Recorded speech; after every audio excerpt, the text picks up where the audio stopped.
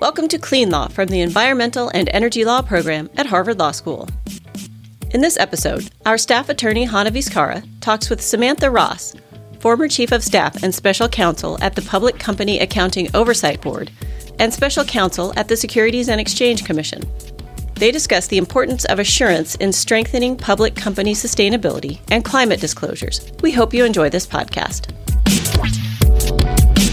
So Sam, thank you so much for coming and being on Clean Law with us. I have been spending a lot of time this year looking at legal issues around the disclosure of climate-related information. And along the way, you and I have been chatting over the last few months about the importance of adequate assurance in that process. I'm glad to be able to share some of those discussions and the thoughts that have come out of those discussions with our Clean Law listeners today. Your career as a securities lawyer has included working at a firm, the SEC, the Public Company Accounting Oversight Board. Why don't we start with you sharing a little bit more about your background and what you're doing now? Sure, and thank you so much, Hana, for having me on Clean Law. I so appreciate your interest in assurance and these issues. It's kind of an arcane area, but it's super exciting, and I hope that we can explain why in this podcast. As you said, I am a securities lawyer. I spent the last many years as one of the original staff of the Public Company Accounting Oversight Board, which was established by the Sarbanes-Oxley Act of 2002. It was established in 2003 to oversee the audits of public company financial statements. And in that capacity, we set up an organization that could register, inspect, and set standards for the auditors of public companies. And in doing that, we've thought a lot about how to improve the audit, how to make it more informative for investors. And along the way, we did a ton of engagement with investors. And they were often saying to us after a while, we really like what you've done to help improve the quality of the financial statement audit. But there's a lot of information that we care deeply about that's very material to our investment decision-making and our stewardship that is not in the financial statements. And we do value assurance, which I thought was great to hear. And we want to understand how we could get more assurance over that new kind of information. So since I left the PCAOB last year, I'm now working with investors to explore ways to use assurance to improve the quality and rigor of material disclosures that are outside the financial statements. And in that regard, I've been involved in some research to look at the current state of assurance, it's voluntary assurance over voluntary sustainability reporting, and come up with some interesting findings. And that's how we got started talking.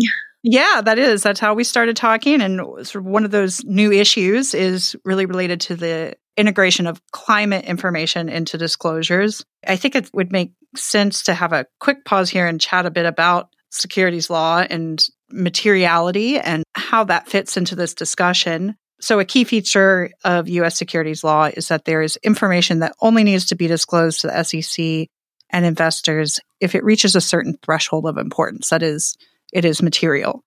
And the definition of material information is highly dependent on what an investor thinks, because when a court considers whether information that is misleading or was omitted by a company meets the threshold for materiality, they ask whether a reasonable investor would have found it material to their decision-making in light of the total mix of information available. So this issue of what investors think is material is incredibly important to this discussion, and it's a key aspect of determining what companies should disclose. So this conversation that you've been having over the years with investors about new areas is particularly important. On the climate front, the Financial Stability Board created the Task Force on Climate-Related Financial Disclosures in 2015. The creation of the TCFD and recommendations that came out of that kind of elevated this discussion and focused it around certain topic areas.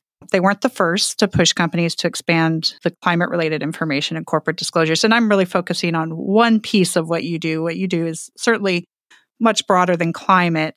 But since that's the focus that I've had this year, I'm giving a little bit of background here. The TCFD's leadership has helped focus the effort that was previously occupied by a number of different advocacy organizations and other players. This was important because it was an industry-led effort and it required public companies and the financial industry to kind of get on the same page as far as considering what's important in disclosures in this area. And it's allowed us to kind of move beyond general talking points to implementation and thinking about what does it really mean to disclose more information and more financially relevant information around climate risks and opportunities. But even with the TCFC's guidance on implementation, and they have some guidance that's specific to particular industries, translating that to real companies and considering a particular jurisdiction's legal framework, like U.S. securities law and the definition of materiality, is challenging. And it's an ongoing effort.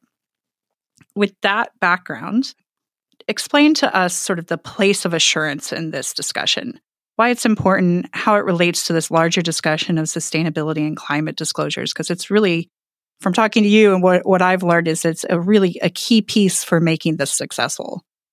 So assurance is a tremendously important tool to help users gain confidence in the quality of information that they're using. And essentially what it does is a couple things. First of all, people are most familiar with it probably in the context of the financial statement audit, and investors read attached to the company's annual financial statements an auditor's report. It's usually a boilerplate report that tells investors that the auditor conducted an audit and dug deep into the issues and has been able to reach an opinion that the financial statements are fairly presented in all material respects.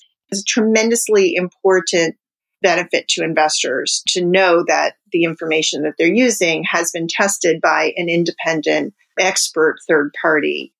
But that's not all of what an audit delivers. That's the visible portion of what the audit delivers. But as or more important than that is that an assurance provides a benefit to investors behind the scenes. And that's a tremendously important benefit because what it means is you've got an independent expert person probing the disclosures, testing them, talking to management about them, really deepening management's own thinking about the disclosures they're making.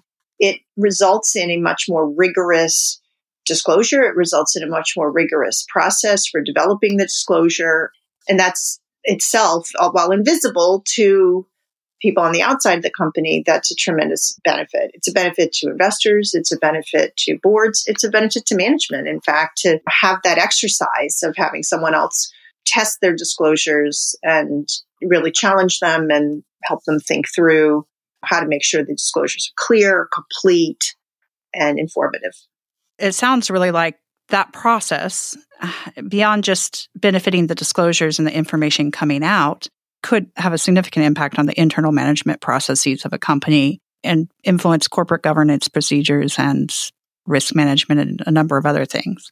I think it does. The primary goal is to provide more reliable disclosures for investors to help improve the reliability of disclosures, give investors a basis for confidence in information. But I'm just saying it also has the kind of knock-on benefit of helping boards make sure they can feel comfortable that the statements that are issued by the company are accurate and reliable. And it even does help management to have to go through that exercise, I think. And when it comes to climate or sustainability reports, we're seeing a lot more of those reports. And we've had sustainability reports from companies for a long time. We're now seeing more sophisticated reports with more data, with more information of financial connections. We're also seeing more targeted reports focused specifically on climate issues. Some of them do have some level of assurance noted in these reports. What is the state of assurance when it comes to that type of reporting right now? This gets back to your statements about materiality. I mean, materiality is not a static thing. It evolves over time. It evolves as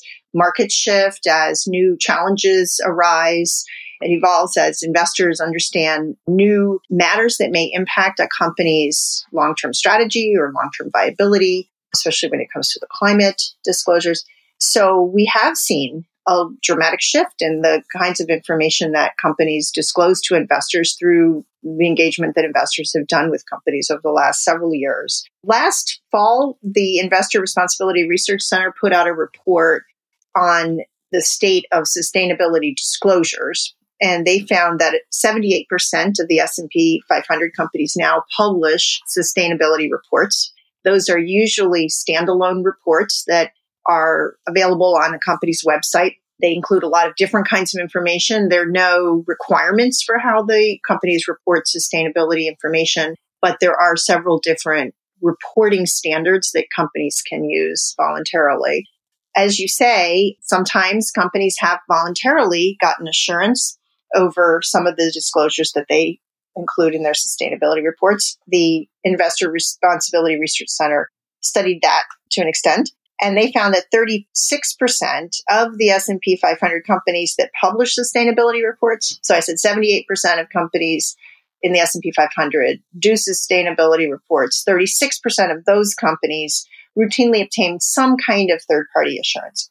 So I thought that was very interesting because it's voluntary. It's not, it's not required. The financial statement audit is required by law. Every company has to have it. I thought it was very interesting to look at what companies, auditors, and investors were using in assurance, who was using it when it was voluntary. So I dug a little deeper in that and found some very interesting things. There's a lot of variety of different kinds of assurance. The assurance is usually not of the whole report. In fact, it's almost never of the whole report. And the most common thing to be assured is in the climate space. It's the greenhouse gas disclosures. I think it's 90% of the assurances over greenhouse gas disclosures. Yeah, I think some of the energy company reports I was looking at over the last year, that was what I saw was mostly it was just assurance of the GHG emissions numbers. Right. I agree with that. It's not just energy companies. It's broader across the whole S&P 500. That's probably the dominant area where there is assurance. But there's a lot of variety in just even what kind of assurance companies get. There are choices. Yeah. Explain to us a little bit about what that means, sort of the different levels of assurance and what that means for what the auditor is actually doing. There are a couple different kinds of levels of assurance, I guess you could say, that we found. People are most familiar with what we call reasonable assurance. That's the level of assurance in the financial statement audit. What that means is that the auditor has used risk assessment to plan the audit in order to uncover anything that would be necessary to find a material misstatement or omission of fact.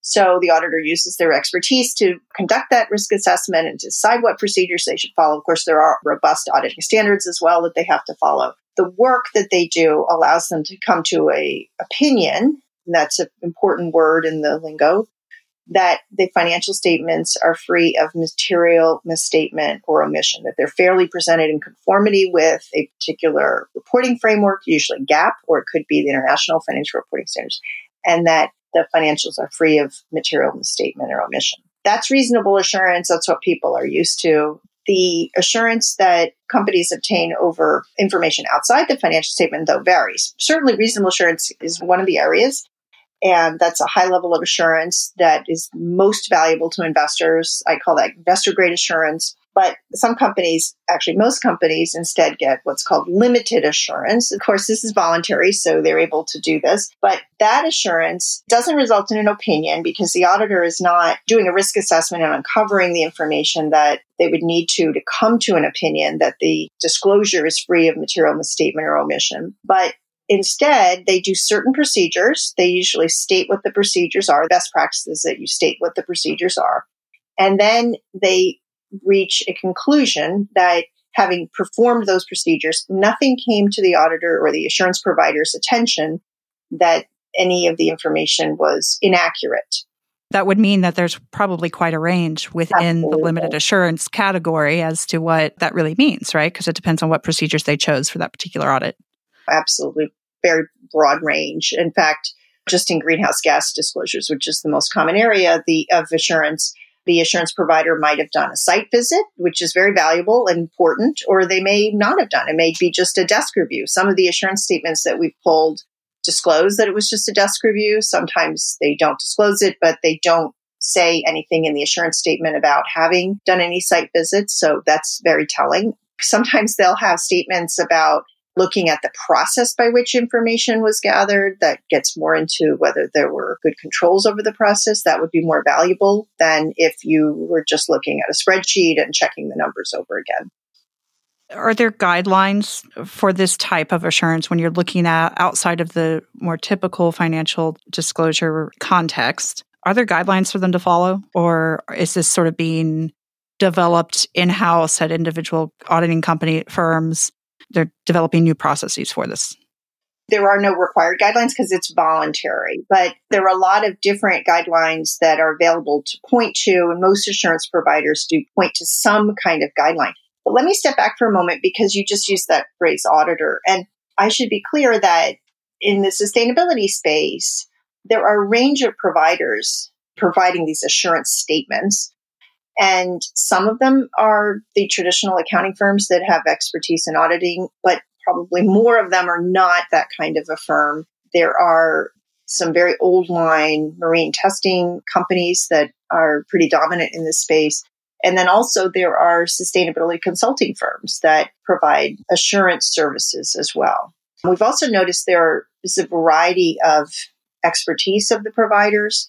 Sometimes some providers have, especially some of these sustainability consulting firms, have PhDs in certain science topics. That seems very impressive. But then at the same time, they may not have a background in assurance itself, what it means to be an independent tester.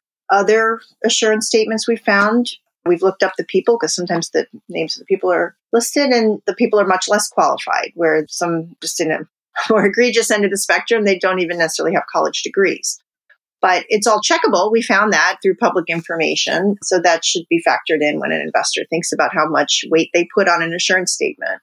And this creates a bit of a minefield for investors, right? Because the purpose of assurance in the way they're used to dealing with it is to give them some level of security that the information they're looking at is complete. It includes what needs to be in there and that the company has sort of done a good job of complying with their obligations. Now, we are looking at this, of course, is a voluntary environment. But from an investor standpoint, I would expect that they are hoping to get that kind of level, or at least be able to use whatever type of assurance statement they get in a similar manner, even if they have to consider it's maybe done in a different way. And all of the things you just mentioned make me think that may not be a reliable instinct for investors to follow. Well, I think investors should read the assurance statements that they receive because they are voluntary and there is such a wide range.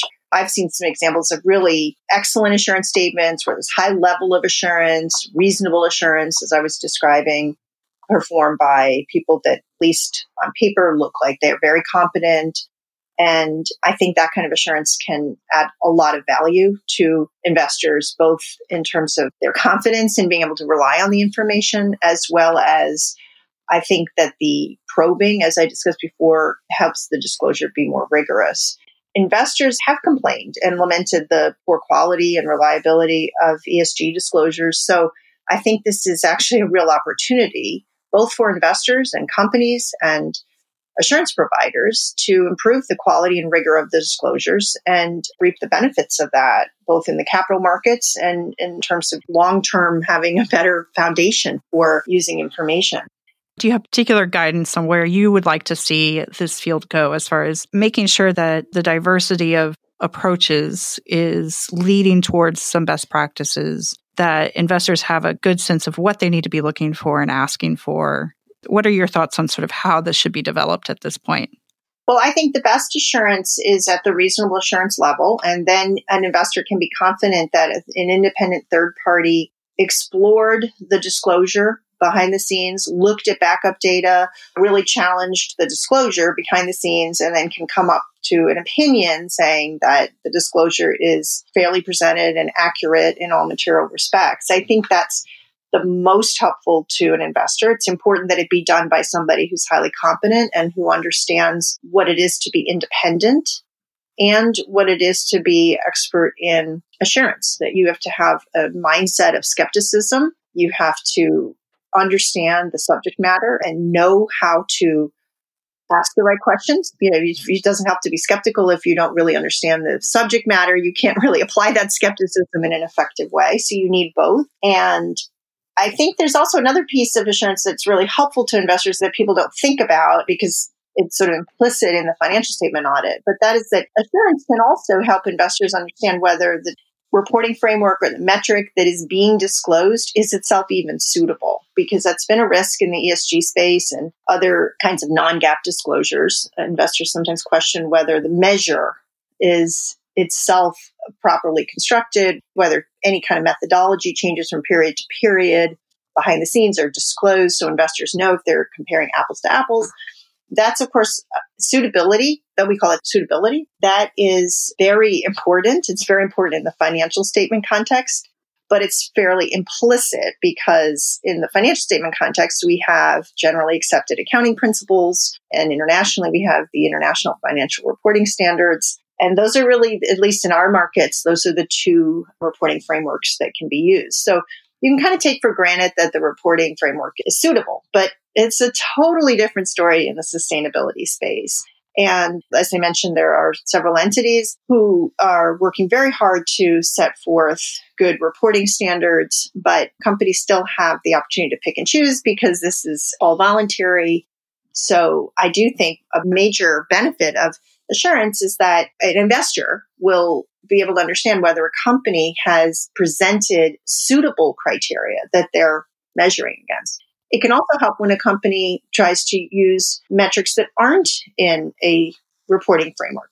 And let me say, the reporting frameworks, we have the Global Reporting Initiative, we have the Sustainability Accounting Standards Board. You mentioned the Task Force on Financial Disclosures that the Financial Stability Board set up.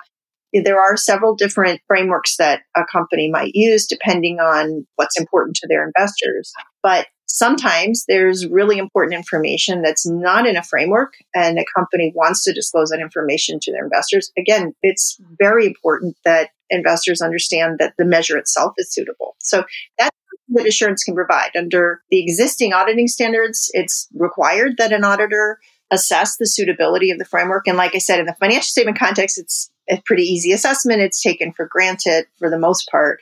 But in the sustainability space, there's real value there.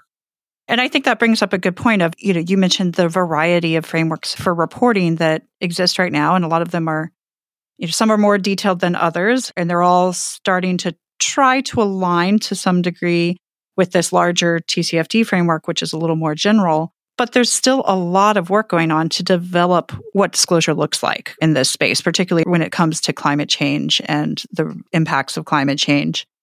And so that pairing of assurance, one of the things you and I have talked a little bit about before is the importance of developing assurance practices for this particular type of information alongside the development of the disclosure guidelines and frameworks, because if you can't assess suitability, then they're not going to be particularly useful. And I think you did just a great job of explaining sort of what the purpose of that is and the importance of having those two sides, sort of parallel tracks of efforts happen at the same time and not have one be forgotten in favor of another. I really like how you put that. It's definitely a parallel track. I mean, there's the reporting criteria, there's the reporting standards or the reporting metrics that a company uses.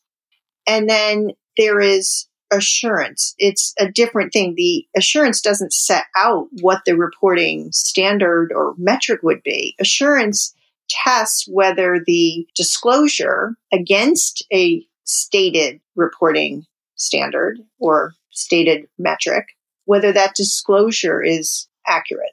That's what assurance provides you. So assurance is a process by which it should be an independent third party looks at the disclosure, looks at the reporting criteria, assesses whether the reporting criteria in the first place are suitable, because they might not be suitable. And if they're not suitable, that's very important to know. At that point, an assurance provider should step away from the work. There's no need to go forward and actually test the work against criteria that are unsuitable. It usually has the effect of then causing the company to rethink, well, I guess then we need to change our better adhere to the reporting criteria that we've pointed to, or we need to come up with, if these are bespoke metrics, we need to come up with a metric that is more appropriate and more fair. Maybe there've been some changes behind the scenes to the metric that need to be disclosed because a year ago, the company disclosed under one metric, and if they're changing the metric, that needs to be disclosed. So that alone, like I said, is a very valuable exercise. But once you get through that exercise, then what assurance does is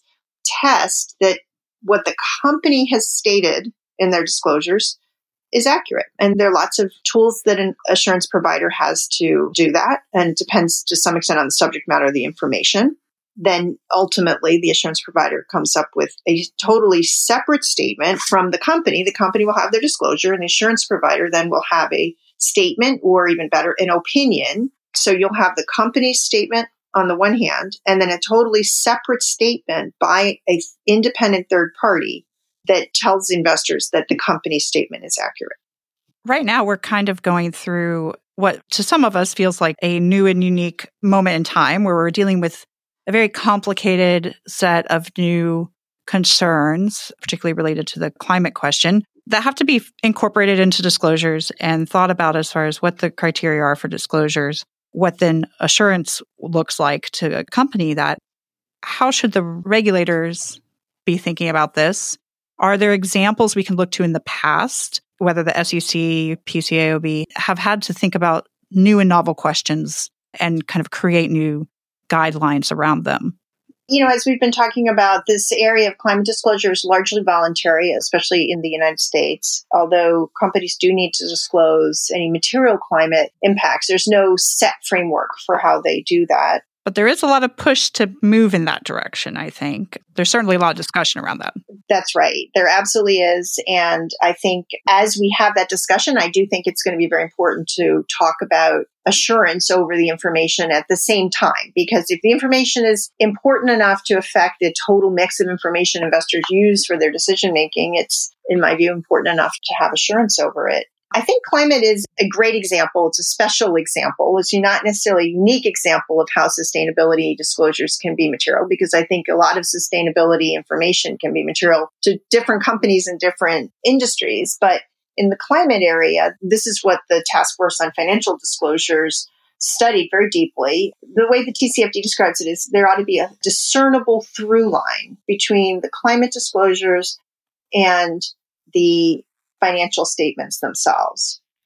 And I think that's a very important concept because I think it tethers the climate disclosures to the overall financial reporting. And that's what the TCFD was after. So if you're going to do that, I think one of the best ways to build that through line and keep to be a strong through line is to make sure that assurance is involved. The financial statement auditor will be thinking about climate impacts if they're material to the financial statements, but it's certainly helpful if there's a robust climate disclosure system. And this is, I think, where the TCFD was. There's a robust climate disclosure by the company that then the financial statement preparers at the company and the financial statement auditors can use and refer back to. So I do think that'll be an important direction where this heads. So Sam, can you give us a few key takeaways that we should be thinking about when we're talking about improving disclosures in the sustainability and climate space? Sure. So what I'd leave you with is to remember that sustainability reporting itself would not exist without investor demand for it. And if sustainability information is important, as it clearly is, then it's important to know that it's reliable. Third-party assurance exists to meet the needs of investors and other users to know that the information that they need and rely on is reliable. And some companies are starting to provide assurance from independent third parties in order to deliver that reliability. In some cases, it's a very high level of assurance and it's very useful. And I think those are really great developments. But in many cases, it's a missed opportunity because the assurance that they've obtained is too low level, too weak to really deliver reliability. I think because this is a voluntary endeavor, improvements in sustainability reporting are not going to occur unless investors seek out opportunities and platforms to make their desire for meaningful assurance heard. But I think it will deliver true value and will be well worth it. So thanks, Hannah, for giving me this opportunity. Well, thank you so much for joining us. This has been a really interesting conversation and I think an important one because there's so much discussion over the disclosures in the climate space over disclosures and how they should be developed in particular industries and the detail that should or shouldn't be in them. And you've demonstrated how incredibly important it is to keep in mind this other piece of that larger process, how it fits into it, and the benefit it provides to improving the quality, to really giving the level of service that investors expect from the disclosures that they're asking companies to provide. So thank you again. And I look forward to continuing this discussion in our work and seeing what else you do. Well, thank you to you, Hannah, to Clean Law, and to the Harvard Law School for showing interest in this area. Absolutely.